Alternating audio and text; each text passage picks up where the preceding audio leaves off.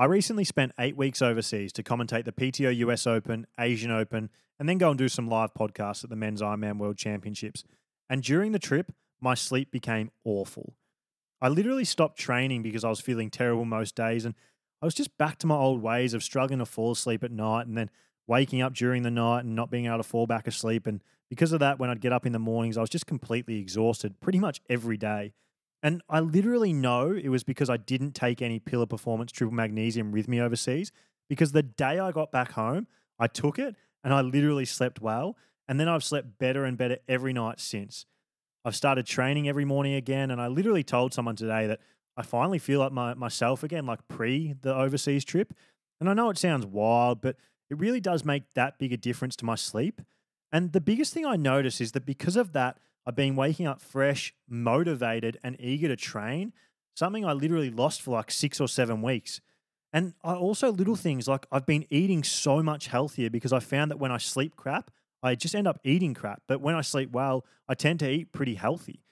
And anyway, it just reinforced to me that if you're an athlete or someone who trains or literally just wants to feel your best every day, then go to Pillar Performance's website, get yourself some triple magnesium, use the discount code HCT20 for 20% off it, start taking it 45 minutes before bed every night, and just start to see for yourself what I'm talking about now and how much better you'll feel every morning waking up after you took triple magnesium the night before.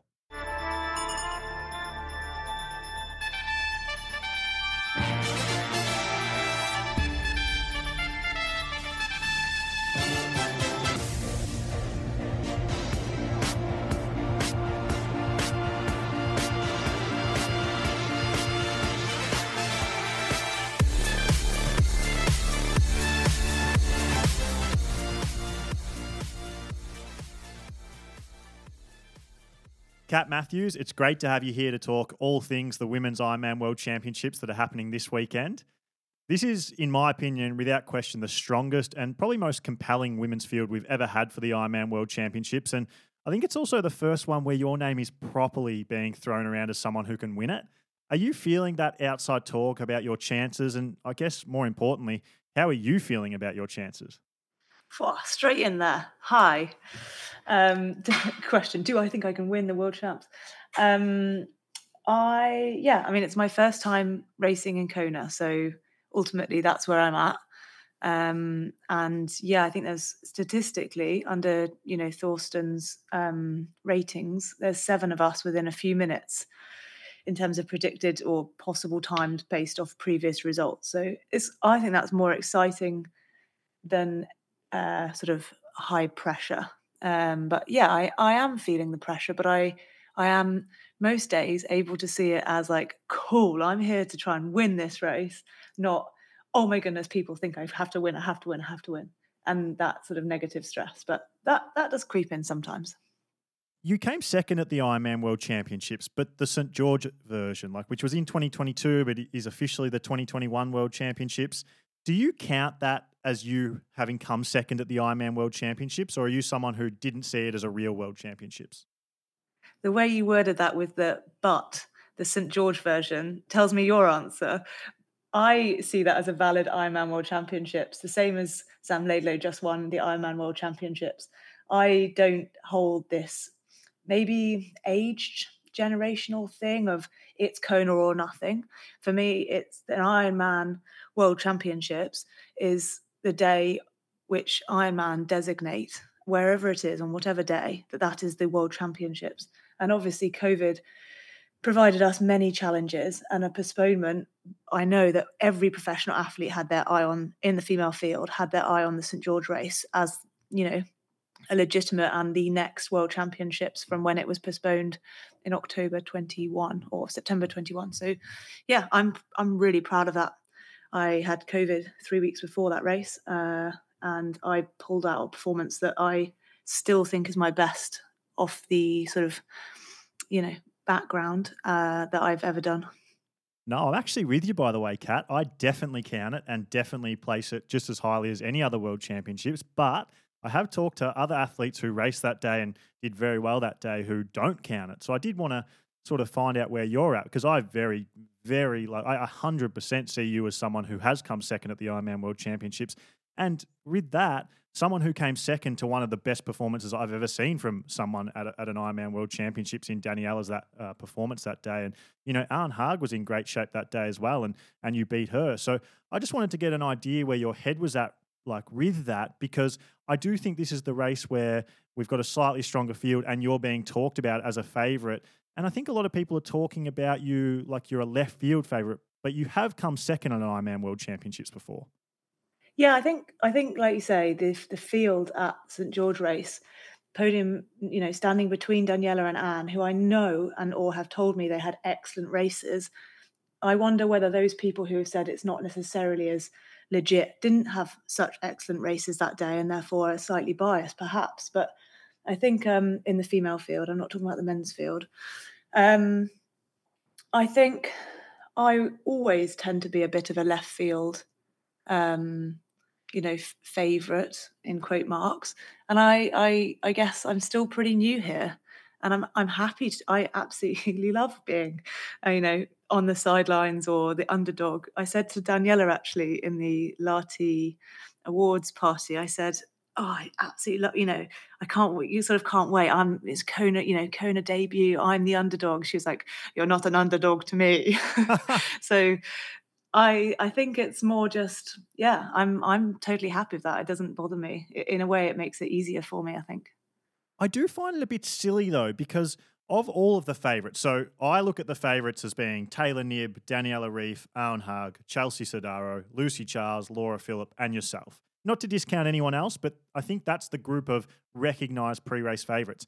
I actually see you as maybe the most consistent out of any of them. I think it's very unlikely that you're the one that's going to have the bad day if anyone does have the bad day. Oh, I don't know about that. I think you throwing in Kona, I think you have to have a little bit of an asterisk there, and that's how I do see it. I'm not giving myself any excuses, but those girls have all, except for Taylor, raced in these conditions and performed really well in these conditions. So I don't think you can sort of count me as consistent in these conditions. What's it like having your name amongst that group of women? Well, I guess I've been racing this, quite the top 30 of these women, or however it turns out on race day. I've been racing them for the last 3 or 4 years. So I guess a couple of years ago, it was a bit odd, but now it seems very normal. I raced a good few of them at Lati. I've never actually raced against Chelsea or Lucy or Laura in an Ironman, which is quite fun. So yeah, it's cool. I see that as like a really exciting place to be in a race rather than it, any negative pressure. So there is no part of you anymore that feels nervousness or like almost sort of like intimidation by any of those girls?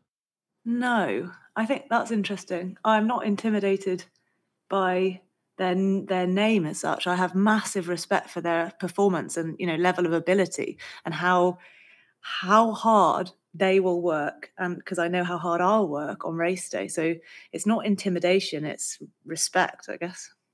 And so let's take this back a step and talk about your preparation. You obviously had that amazing race. I actually, from the outside looking in, thought you might have surpassed your St. George race with that race in Lati. How did you feel about that race, maybe during it and reflecting on it? Yeah, so obviously it was really great. Podium at a world champs holds real value.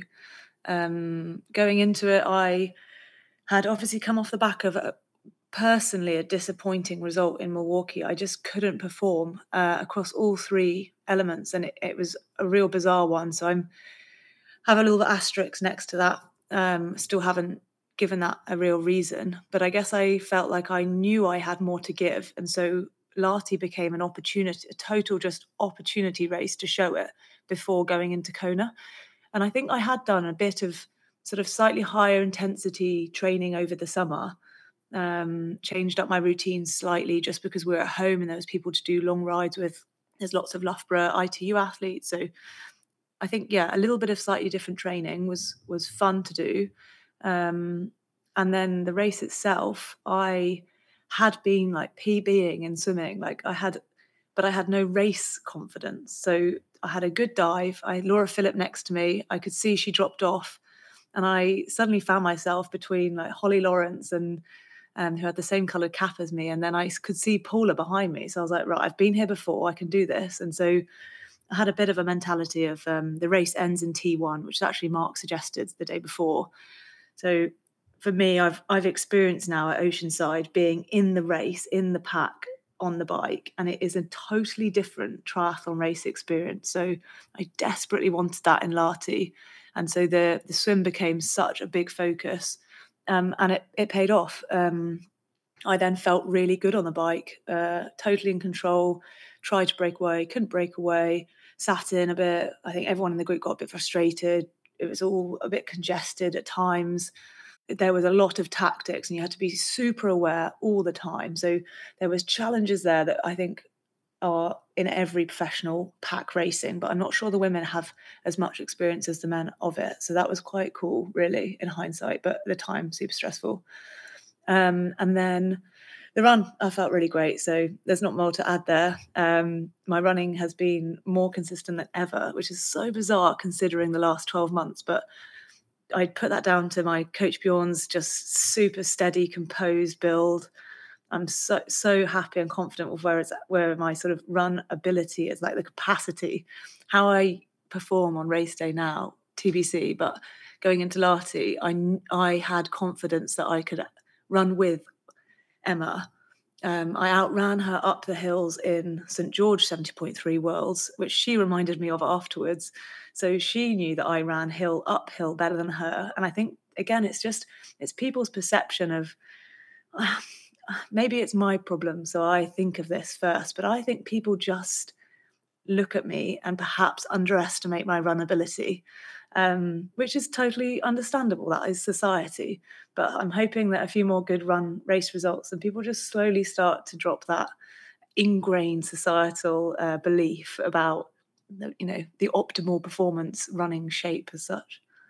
That's fascinating. Like, do you think about that much when you? Because I know we had a podcast, and a lot of people may or may not have listened to that, but we talked about body weight and body image, and particularly in the female side of our sport, quite deeply. And it was one of my favorite like little bits of conversation I've ever had on the podcast with anyone, to be honest. Do you still like think about that?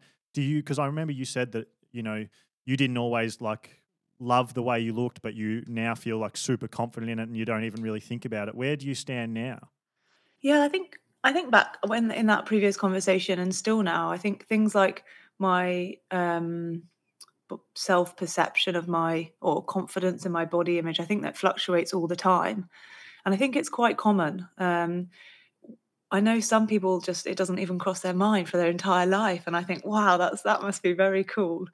Um, but yeah, no, it definitely fluctuates, and performance grounds it. Not racing and not performing adds, a slight uncertainty that my body works the way I want it to work, irrelevant of how it looks. So as soon as I can perform and I hit times and performances that I'm happy with, I just get that reassurance that it's like, oh yeah, your body's working totally fine. It doesn't matter that you have a slightly different perception of your height or your width or your fat percentage that's of external fat percentage, or how many six packs you have compared to somebody else. I think I've actually become really sort of passionate about the idea that I can be something that people can see and hopefully they can be happier from that. As in, if I can perform as I am,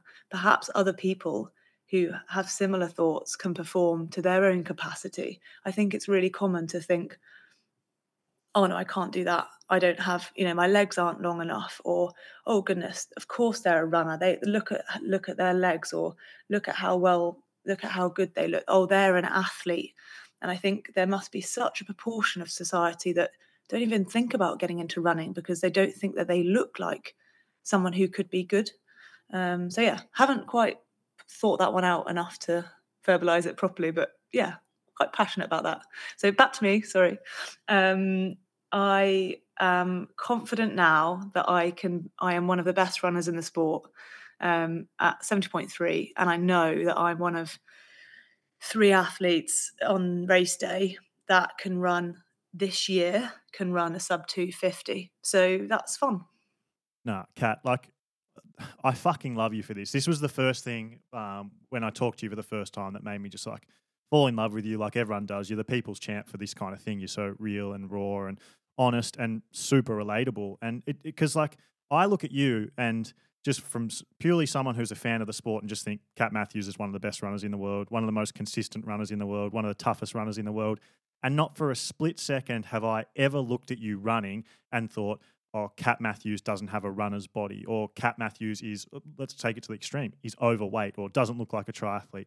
Never, not once. But it's so interesting that you, as one of the best runners female triathlons ever seen over long course triathlon, still has these thoughts that we all have. Like I have them. I used to be, my whole life, I was super skinny, right? Always skinny.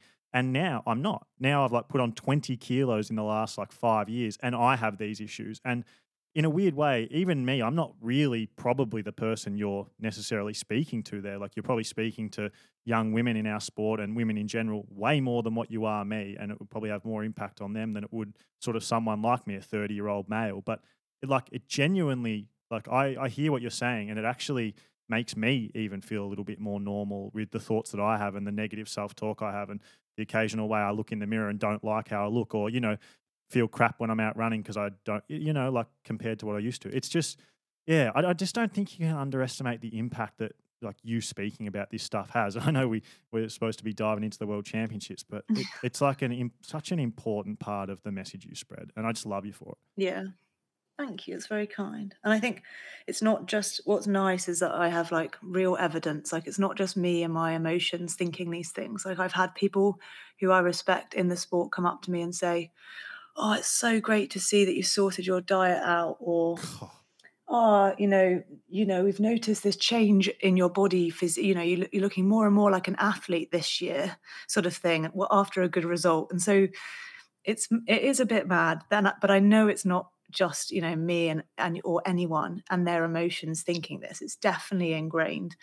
And I guess the other side to it, while we're on the topic, is the problem or the one of the reasons, not just for everyone's sort of mental health or specific people's mental health around it, is that we have a real problem in the sport of perhaps, well, in my opinion, a real problem of undereating, underfueling, and creating this sort of slightly spiral effect of a red S, hormonal shifts both in men and women. And I think that the idea that we perhaps some people start those spirals because they think they have to look a certain way. And I guess that would be a real bonus, that if I could in some way affect just one or two people's lifestyles, that they didn't feel they had to go down that line of restrictive eating for years and years and have those bony problems. Yeah, so it's like yeah, it's madness that anyone like with a name in this sport still holds those opinions and like comes up and says them to you like that. Like, it's just fucking stupid. Like, you are literally one of the best runners in the sport. You don't really have bad runs, like it really ever. And like, what's even more wild is when you look at your training, you probably go, "How does she even run this fast?" Like, it's not like you're someone who goes and runs 160K a week and that's why you're so good. Like, you don't even run that much. So it's just like it's all just completely crazy to me. And yeah, I love your message. So yeah, Thanks. Well, it's real fire to me for race day to run really well, but ultimately, I am not an athlete who is going to go after specific swim, bike, or run, best legs. So yeah, sure, the run course record is in my eyesight, but I think that this race there might be one or two or three people beating that run course record. So it's Marinda Carfrae, yeah, 250, yeah, 250, yeah, 250 high. 50 something. Yeah, Yeah. yeah. Like really, you, Arne Haug, and Chelsea Sodaro should already have one of you should have that record come Monday next week. Yeah, I really think there'll be more than one person who Yeah. does break the record. Let's dive into the mechanics of the race. And seriously, like, thank you so much for that conversation. It genuinely, like, I'm sitting here, I've been impacted by it. I'm not even just saying that for the sake of the podcast, like just between you and me. I was struggling with this exact thing yesterday and some negative self-talk. And yeah, I personally need to hear it. So I can only imagine how many people feel the same, like literally right now. But going to the dynamics and mechanics of the world champs, with this stacked field, I talked to Lucy Charles and she was on the podcast yesterday, and she did talk about how it's probably going to affect the race dynamics for her for the first time. Like she said that she ideally wants to swim group now and she might swim a little bit slower to make that happen, like to have the likes of Beck Clark, Taylor Knibb, Fenella Langridge with her. How do you see this really strong field, the strongest and deepest field we've ever had? How do you see it impacting the dynamics of the race? Whoa, that sounds like an excuse to me for Lucy not having a good swim. Um, I think that that's interesting, and obviously the new factor is Taylor. So Fenella and Rebecca were there last year, but Lucy gapped them. Correct me if I'm wrong in any of this. I realised I don't remember a lot of my trip to Kona last year. But yeah, I see that being interesting. And I think what's interesting is obviously Taylor can outride Lucy. So Lucy will at no point in perhaps be at the front of the race, which is really interesting. And I wonder how hard that will be for her. I can't, as in mentally. So I think that's interesting. I've got nothing else to add there. But equally, it's not great for us, perhaps, chasing because it's people taking turns at the front of the race rather than a sort of one rabbit to chase. But we've seen it in the PTO races a lot recently, and it's those packs have been able to come together. So I think it could be it could be quite different until probably quite a similar race at the sort of 20K point on the run, even into T2. If you want to take your swimming seriously, you need to be wearing form goggles. There's a reason why so many of the world's best triathletes use them in their training, from the sport's best swimmer in Aaron Royal to the likes of Christian Blumenfeld and Gustav Eden. Using them in training makes your swim sessions so much better. You can see the pace you're swimming the whole time, so it makes doing intervals and sessions that much easier and more specific. You don't have to be trying to use your watch and fiddling around with it or looking up at the clock between every interval. You don't have to be swimming and guessing how fast you're going. Using form goggles literally takes so much of the annoying parts of swimming away and makes things less confusing and more professional. I describe them to people who haven't used them before as the equivalent of using a GPS watch when you run and ride. And we all know how much better that makes your running and riding training. So use the discount code HTT15 to get 15% off your form goggles and see why everyone who takes their triathlon seriously chooses to use them. You seriously won't regret it. They change your swimming training for the better, and you'll be glad you decided to try them finally. Do you think that you will have a group around you? I'm just curious where you personally think you'll come out of the swim with these, because I mean, you could go either way, really, couldn't you? You could sort of swim a little bit like you did at the World Championships, or maybe more like the US Open, and it probably completely changes the way the race plays out for you. Yeah, totally.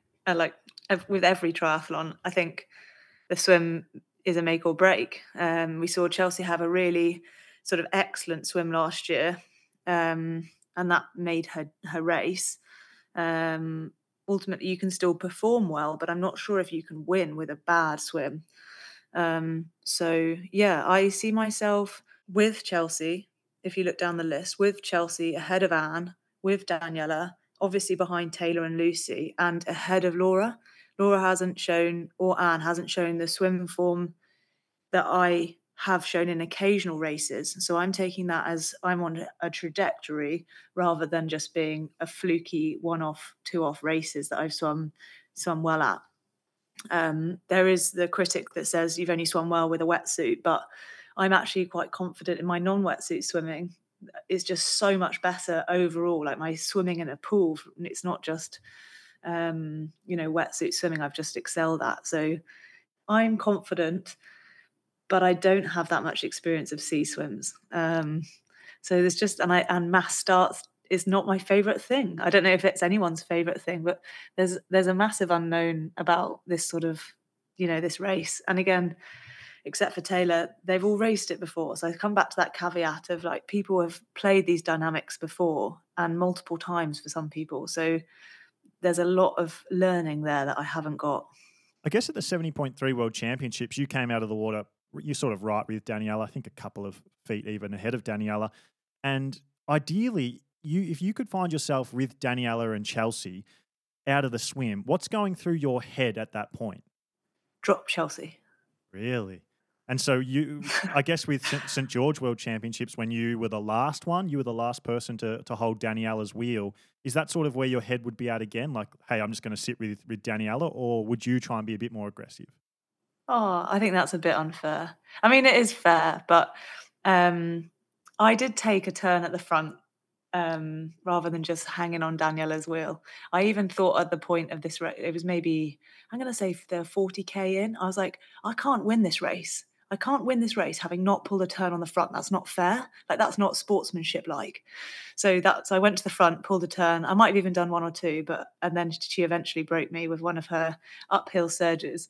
So yeah, I am really confident with my training on the bike, better than it's ever been, like better than St George. Like, I know that everyone gets better, but I have not only better numbers, but also a lot more confidence in my endurance now, having been in the sport just a couple of years longer. So I don't think we've seen Chelsea's bike performance this year.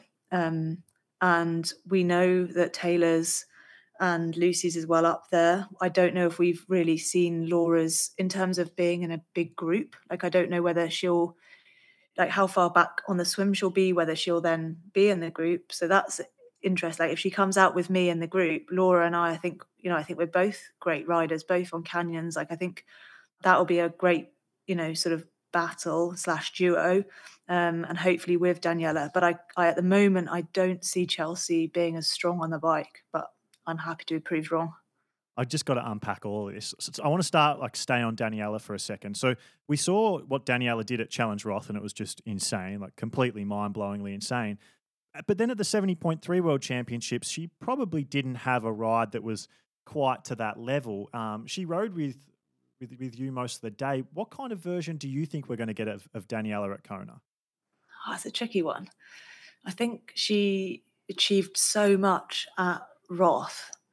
And then she's been really open about having a sort of viral fatigue element. But I just wouldn't be surprised if she's absolutely excellent on race day. So I don't know. I think she's put the uncertainty out there again, by being so honest. And I think it would be a fool to underestimate her. But equally, it could happen that she doesn't kick on at the 100K point. But I think she'll be really strong until at least the 100K or 110K point. So that's where I feel like she'll make the most impact if there's a chasing group. It does tend to happen that every time we write Daniela off, that's when she comes back and performs again. So you got to be careful of the Daniela write off, because it usually just makes Daniela race well. Going to Chelsea, like you talked about, would you be confident if you did come off the bike with Chelsea that you could outrun her? Or are you really like, is your goal, hey, don't come off the bike with Chelsea, make sure she's not there? I don't think that even Anne would want to come off the bike with Chelsea. I don't see myself running faster than Chelsea or Anne on if they're having good days, basically. And I absolutely what is quite fun is that I definitely 100% won't run the first half as quick as them.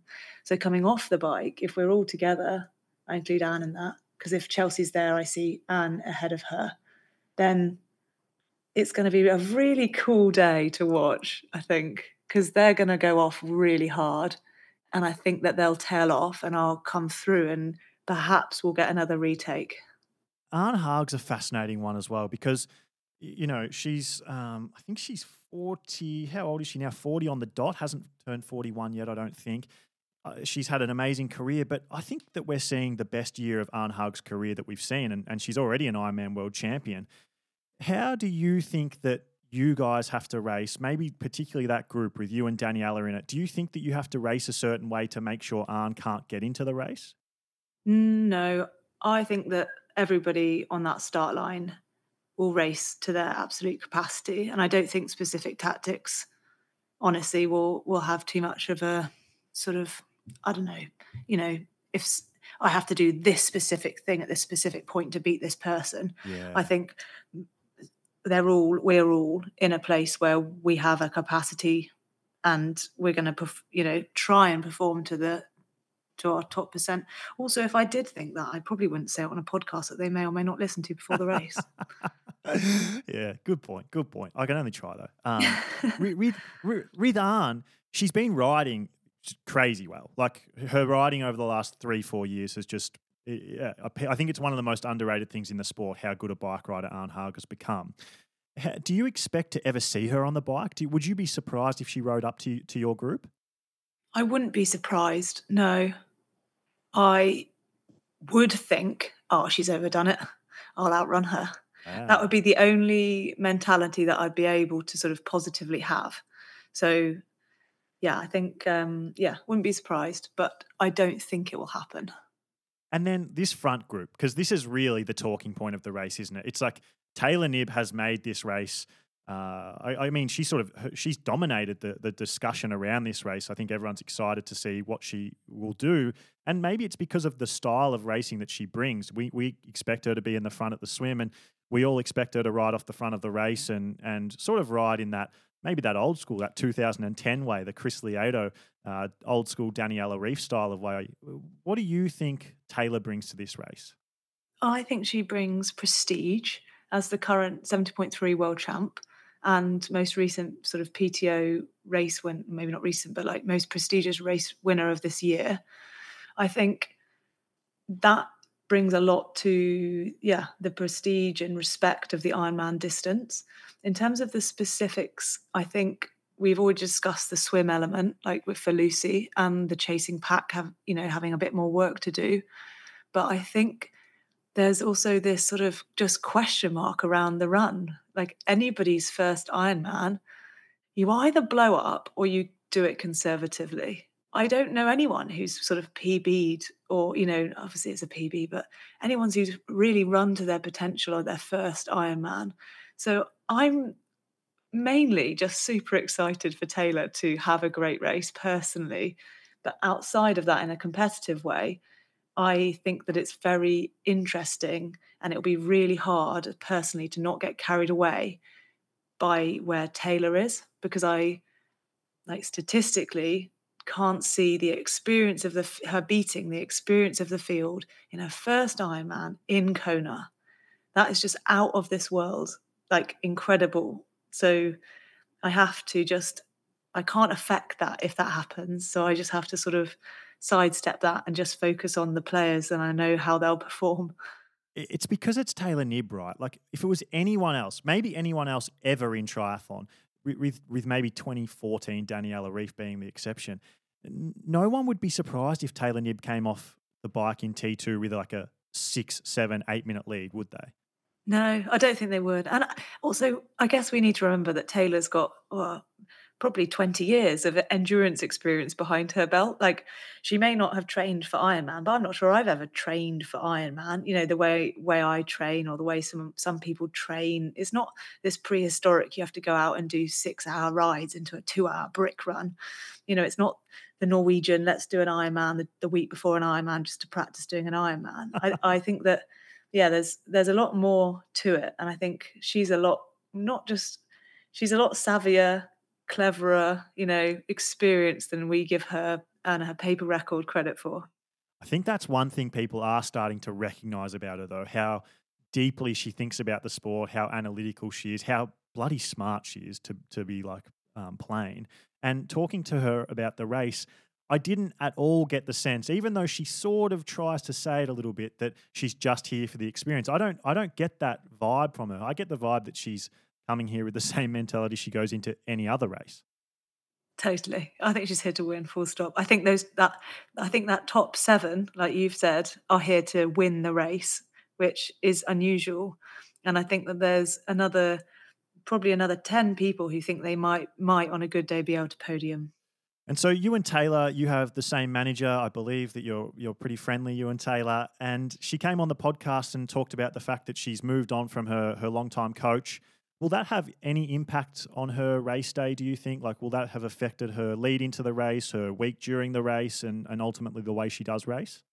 I won't or wouldn't want to comment on Taylor's coaching, sorry. Understood. Got to ask. And so with Lucy, people think, I think what I've been hearing a lot of is that Taylor Knibb being in the race probably suits Lucy and helps Lucy more than anyone else. Do you see it that way, or do you see it not that way? Helps Lucy. Oh, I don't know. I'm not sure Lucy would see it that way. I guess everyone will all have heard Lucy's podcast by then, but I think I'm not sure if she helps Lucy. I think someone else that Lucy now has to beat to win. Um, I think they are quite, perhaps more similarly matched than Lucy's ever had. So in terms of the swim and the bike, so yeah, I'm not sure if it helps Lucy more than anyone. I'm not sure it helps anyone. Do you think Lucy has to overbike to hold Taylor's wheel for the entire ride? Good question. I'm not sure if Lucy would. I think Lucy would have the composure to not overbike because she's run so well before in the past. I think she must already know where her capacity line is. So I think she could let herself, a previous Lucy or a PTO distance Lucy might get sort of rallied up in that. But I'm not sure with the Ironman that Lucy would do that. I felt, and I'm curious if you felt this, I felt like every other of the previous 4 Ironman World Championships at Kona that Lucy has been talked about as the favourite or second favourite, and like a lot of hype behind her. She's obviously ended up with 4 second places. I feel like this is the first year that there isn't that same level of hype about Lucy Charles. Have you felt that as well? I think that's self-generated, perhaps. I think we've known Lucy to be very active on social media over the last few years, and it feels like this year she's been less active. So I think that's perhaps a self-generated perception. On purpose, do you think? I don't know. I've got absolutely no insight into the media world there. It's funny though, isn't it? Because I feel like she has, like, behind the scenes, been building really nicely to this race. Hasn't been injured for the first time in a while. I think she mentioned that she was slightly sick for one little bit, and I do get that vibe that maybe a quiet Lucy is a bit more of a dangerous Lucy. Honestly, I don't pay too much attention to what some athletes put out on social media because I know that it's not in real time. So I don't know. Don't really have much to add there. Sorry. I'm really excited to be able to finally talk about something I've been keeping myself for quite a while, and that's Precision Fuel and Hydration's newest product, the Flow Gel. The Flow Gel's been designed to fix a problem we've all had at some point of how do we carry enough fuel for our long rides and races? Because we've all had to stop at gas stations or corner stores on long rides because we've run out, or go to an aid station during a race to take on a product that we've never tried, never tested, and don't really want to use but have been forced to. That's where the Flow Gel comes in. The Flow Gel is 300 grams of carbohydrate in one gel. It's a slightly different formula to their regular gel, though, which is where the name Flow comes from because it flows out of each gel pouch really, really easily. And because of this, they've also released a Flow bottle, which is a bottle that has a scale on the side so you can squeeze the Flow Gel into it and like chuck it into your bottle cage on the bike or carry it on a run.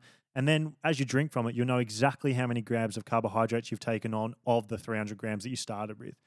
You don't even have to add water because they spent so much time engineering the perfect mix of the gel. Each Flow Gel contains the equivalent of 10 gels, but it's resealable, so you don't have to use it all at one time if you don't want to. And it is basically the exact same gel as my favorite Precision Fuel and Hydration product, the PF90 gel, just prepared slightly differently so it flows more easily.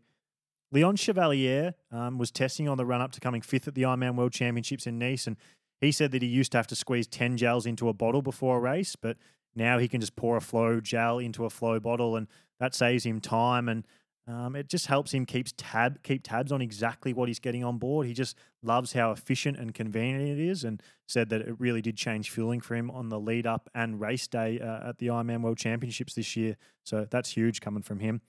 Flowgel is available on pre-order now, exclusively on Precision Fuel and Hydration's website, which I've put the link to in the show notes. It'll be shipping most places by mid-October, right in time for the Aussie and Kiwi summer of long rides, and for the rest of the world, probably right on time for your long trainer sessions. Remember to use the discount code HTT23 for 15% off when you do decide to go and pre-order some. And then I'll briefly touch on Laura Phillips because you talked about her before and maybe where her swim's at.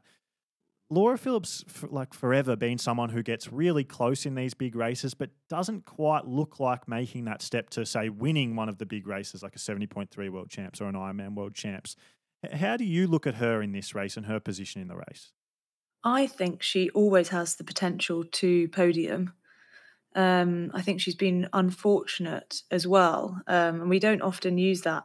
I think we often sort of say, "Oh, if someone gets a penalty, they deserve it," or this sort of thing. But I think she also has just been unfortunate sometimes, and perhaps there's a psychology element there to sort of bigger races. I don't know. Only Laura and her team know what that sort of world championship pressure brings to her. But when do perceive some of the things she says, it sounds like it's very much a point to prove, rather than an opportunity of sort of showing what you've got. If those two things can, you can sort of see the difference between those. So I always see her as an absolute contender. I think this year she hasn't, like I said actually just earlier, didn't I? That I don't think she's shown her run form this year, and she hasn't performed outstandingly in the swim. So I think that's where is sort of struggling to win, perhaps. You could say the same for me, without being in that big bike pack and then not being able to seal the deal with the run. So there's always potential there, and I'm always aware of where Laura is. And to come back to you, so the 70.3 World Championships, which you sort of talked us through, since then and between then and now, how's everything been going? How's your build up been going? How's your training been going? How's your health been going? Um, so I'm sure people say this all the time, but I am pretty happy that I'm very honest. And if something's not been great, it's not been great. I had basically a flawless 3-week training block in Lanzarote where swimming was better than ever, biking was better than ever, and my run was more consistent than ever. So yeah, my build was pretty good. I've had low periods after that, as in got home from camp, felt rubbish, deloading in terms of activity and training and coming out here and stressing and worrying. But that tends to be my most stressful part of a pre race. That sort of 2 to 3 weeks out, I suddenly go into panic mode about everything that could go wrong. And then now it's finally starting to settle again that I'm here, acclimatized, and I've still got a whole week left. So everything's been great. And I think maybe it's also my perception of what great looks like now. It doesn't have to be, I know I just used the word flawless, but it doesn't have to be perfect. And I think it's the perfect given this situation. And I think coming off the back of last year, the situation just could not be better right now. So I think there's definitely an element of that clouding my perspective. And it looked like you had a really amazing camp, like a good environment, people you love around you, a full time training partner. Can you talk to me a little bit about that? Yeah. So in earlier in the year, January, sort of February time, well, January, me and Indy Lee decided to go out to Lanzarote for a sort of little training camp. And a friend of ours, I guess quite loose friend at the time, moved to near Loughborough and he was going to come out as well, just sort of happened to be there and then just happened to be like, yeah, cool, I'll stay as well. We all sort of got fit together in January and we had such a good time that we were like, let's just do another 3 weeks in February. So the three of us then went out again in February and did the whole sort of repeated with it, slightly more structure. And so that was then when I decided to go back to Lanzarote for my build rather than going to America or Texas or anywhere. Sam, who lives just 5 minutes away from me and we've been training all summer swimming together, he was like, cool, I'd like to come. So Indy had already agreed to train out with Ruth in Kona. I didn't want to come to America earlier than I had to. And so we sort of split the group, I guess, Ruth and Indy and me and Sam. So yeah, Mark was there because he's now full-time sort of supporting me, which is a bit of a game changer actually. Not in massive tangible ways, but the sort of smaller things that just all really add up. So he was doing a lot of the training, well, I guess maybe half of it. But yeah, having Sam there full time doing my training program was pretty amazing. Does your coach, so you're coached by Bjorn Giesman, one of the best coaches in the game, does he play a role in like talking to your training partner in Sam or even Indy Lee? Does he talk to them about like, hey, this is what your role is, this is what you've got to do, or do you literally just like Sam's just there and whatever you do, he does, and you just chat and have fun? The latter. We just chat and have fun. I'll be like, "Here's this is what we're doing," or if I haven't, it's like, he says, "Are we training tomorrow?" And I'm like, "Oh yeah, yeah, yeah." We created a bit of a joke earlier in the year, Indy and Sam did, to actually like in to me, that I would often just be like, "Oh, by the way," and then I'd add in, "I've got 3 times 6 at tempo." So now whenever I have reps, which is nearly every session, it's, "Have you got any by the ways?" So yeah, no, there's no communication really from except for just banter between Bjorn and Sam. It's just Bjorn's really happy that Sam was selfless enough to do that. So obviously Sam's a professional athlete. He's training for Florida. I guess Kona's on his radar for next year as well. So he's also expecting a child in the new year. So that, everybody's got a lot going on, and it's I feel very fortunate that we can be a sort of, mutually supportive mini team. And to wrap it up, with your training, have you sort of been following the same approach as what you were last time we chatted, or can you take me inside the maybe the last little block that you've done between the 70.3 World Championships and race week? Yeah. So yeah, I guess we unpacked it a little bit, didn't we, before? Maybe not the stereotypical Ironman training as some people do. Um, just to add, over the summer, I did do a slightly different, more of a weekly Monday to Sunday schedule, with a sort of 4.5 hour long ride on a weekend, which is new to me. Um, Sophie Coldwell and I, Mathias, Jodie Stimpson all went on a 4 hour 45 ride, which I think is my longest ever training ride. And it was Sophie's ride, who's training for Olympic distance, which is fun. Anyway, the gap between Lati and now, I think, has been just a very normal for me training camp. So higher volume, like overload over 3, 4, 5 days, um, and then a day off or just a swim. And I guess it's been a real sort of, well, not a real, but like a bit of a spike in volume just because it's camp and it's easier to do an hour extra volume on the bike every day. I often ride 5 or 6 times a week. And I think I was averaging like 23 or 24 hours a week. But again, I'm not doing a weekly average. It's more of like 4 or 5 days rolling. So it just depends on how that looks. Probably running 2 days, day off, running again, day off, running 1 day, day off, running 2 days, that sort of thing. So I'm not really running 3 days in a row, but I often tend to have a sort of session and a moderately long run. So 75 minutes, 16, 17K, something like that, with or without by the ways, as in 3 by 5 tempo or something similar. And then some, like previously again, just maybe some 800s or 1K reps in there on the run. So, but super fast. Like I'm trying to hit 3 minute Ks rather than like actual threshold. So I train a lot of heart rate, which I guess is slightly different to some people, but that's me, I think, rather than Bjorn specifically and his athletes. I have always done that, and so I find a lot of control and satisfaction in really knowing pace, power to heart rate ratios. So was your longest run 18 kilometers for this build? My longest run was Lati, 21K. Oh my God. It's just crazy how much like the way you train defies traditional belief as to what would make you a fast marathoner, isn't it? Like, but you're such a consistently fast half marathoner and marathoner. It's like, it's actually crazy. At some level, it just must be like either a bit of natural ability or just extreme mental toughness and resilience, because not many people have ever been able to run so well over half marathons and marathons doing the training you do. Yeah, I guess it's just I don't know what other we've said this before. I don't know what other people are actually doing, and because people don't share it, and I don't share everything, but 50K run weeks, if you do that consistently over a year, like that's enough. I think if you added up that volume and looked across the entire sport, I think you'd be surprised there's not that much difference in it. This month, not that I was trying to, but me and Bjorn noticed that I hit my largest ever run volume month in June, and then beat it in July with 210 kilometers, I think.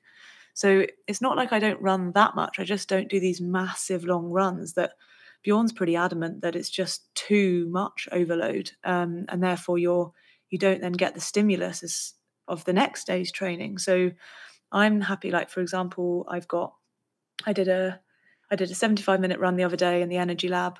So we're sort of 10 days out from the race about then. Yeah, easy. I say easy. Obviously, it's not easy. Your heart rate's a bit too high for easy, but it's like a steady under LT1 run.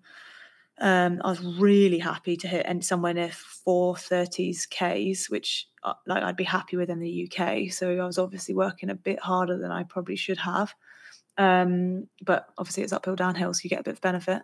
And then the next day I'm backing that up with another hour with intervals. So I think I think that's perhaps the difference. Like some people might do a 2-hour run and like I just saw today on Strava somebody do a 2-hour run and it was basically above their race pace. And they probably won't run for 2 days or I wouldn't be able to run for 2 days without risking injury off that. So I think it's maybe not as bizarre. I'm happy for it to be a bit freaky, sure, but it's not the sort of the theory is there. There's no perhaps there's also a negative for doing these really long runs that you don't necessarily recover from. It's working, so you're as consistent as it gets, and you're one of the best runners in the sport. So why on earth would you ever change what you're doing? Like even if it isn't maybe what everyone else is Yeah. doing, it's working. And I said to someone in an interview actually last week, I was like, who on earth wouldn't pick 3 by 5 minutes at tempo compared to Yes. 90 minutes at tempo? Yeah. Or like Sam Laidlow doing 40K the week before the race, just like the Norwegians did, last year. Like, who actually wants to do that? That's great. Like, that's not Yeah, fun. sounds horrendous. Yeah, I'd literally. rather save all of those motivational tokens for race day. Yeah. Yeah, absolutely. Couldn't agree more. Kat, one last question for me and then we'll call it a day. You've talked about in the past and you talked about on the triathlon hour before about maybe not seeing your crash and your story around your crash the same way everyone else did. Like you were a little bit sick of it being your story and sick of people talking about the fact that you were on the comeback and maybe even I got the vibe from you a little sick of people like making that your story when you just wanted to get back to racing and just be the best you could be and you were sort of more focused on that. And I do feel like now that is sort of becoming the way you're being talked about. You're just now being again talked about as one of the best in the world and coming into this race. I'm not hearing about your crash too much. I'm not hearing about your amazing comeback too much. I'm really just hearing people talk about how you're one of the favorites and picking you to be on your podium. Do you feel that as well? And what's your mindset and your thinking on that like right now? Yeah, I think that's a pretty deep question for a quick one at the end. But I think my perception or sort of headspace of this has fluctuated throughout the year, and I think that that's pretty normal or expected with quite significant trauma. I think there was a period, especially at the start of the year, where I was so uncertain with where I was going to be in the professional field that I needed to think dismiss, dismiss, dismiss. And I think Mark and I both were in the same place there of like, let's try and ignore it in a way. You're over that. Stop using that as an excuse. Whereas now I'm actually just in a better place with the idea that that happened, and I that is now sort of part of me. But that sort of incident or this whole year will not define in a negative way me going forwards as an athlete. And I definitely, just to clarify, don't think it's made me stronger in any way. But I think that it's allowed me, just it's just life, and I think that sort of it is my life. I don't think I'm getting bored of it. I don't think I will get bored of it. I'm now much happier with the fact that it was just, I guess, an episode, a part of my life, and it always will be. Kat, good luck this weekend. I mean, you're the people's champ, like I said, and you said it before. Like you're happy that you're so honest. I think that's why you're the people's champ. Raw, honest conversation with you, like always. You say what you think. You think what you say. It's amazing. I loved it. Thanks for coming on, and yeah, good luck. No, thank you for being so hoorah about the women's race. Yeah, thank you. It's a better field than the men's Ironman World Championships. We should be excited Yeah, about yeah, it is. it. Good luck, Kat. Cool, thanks. If you haven't been to the Feeds website yet, it's time you went and checked it out. It's your one-stop shop for all things triathlon nutrition. The Feed basically have all of the world's best training and race day nutrition products in one place, so you don't have to do multiple orders from multiple websites and pay shipping on all of them. Or you don't have to go to the effort of driving around to different shops to get different products. You can just head to the Feeds website and it's all there in one place for you. So like I said, if you haven't gone and checked it out, you should go and do that right now. You'll see for yourself how easy it makes buying all of your training and racing nutrition. It's also a really good way to look at nutritional products you never knew existed and try them out by chucking them on top of your order and seeing if they might work for you. Thefeed.com, it really is your number one resource for all things triathlon nutrition.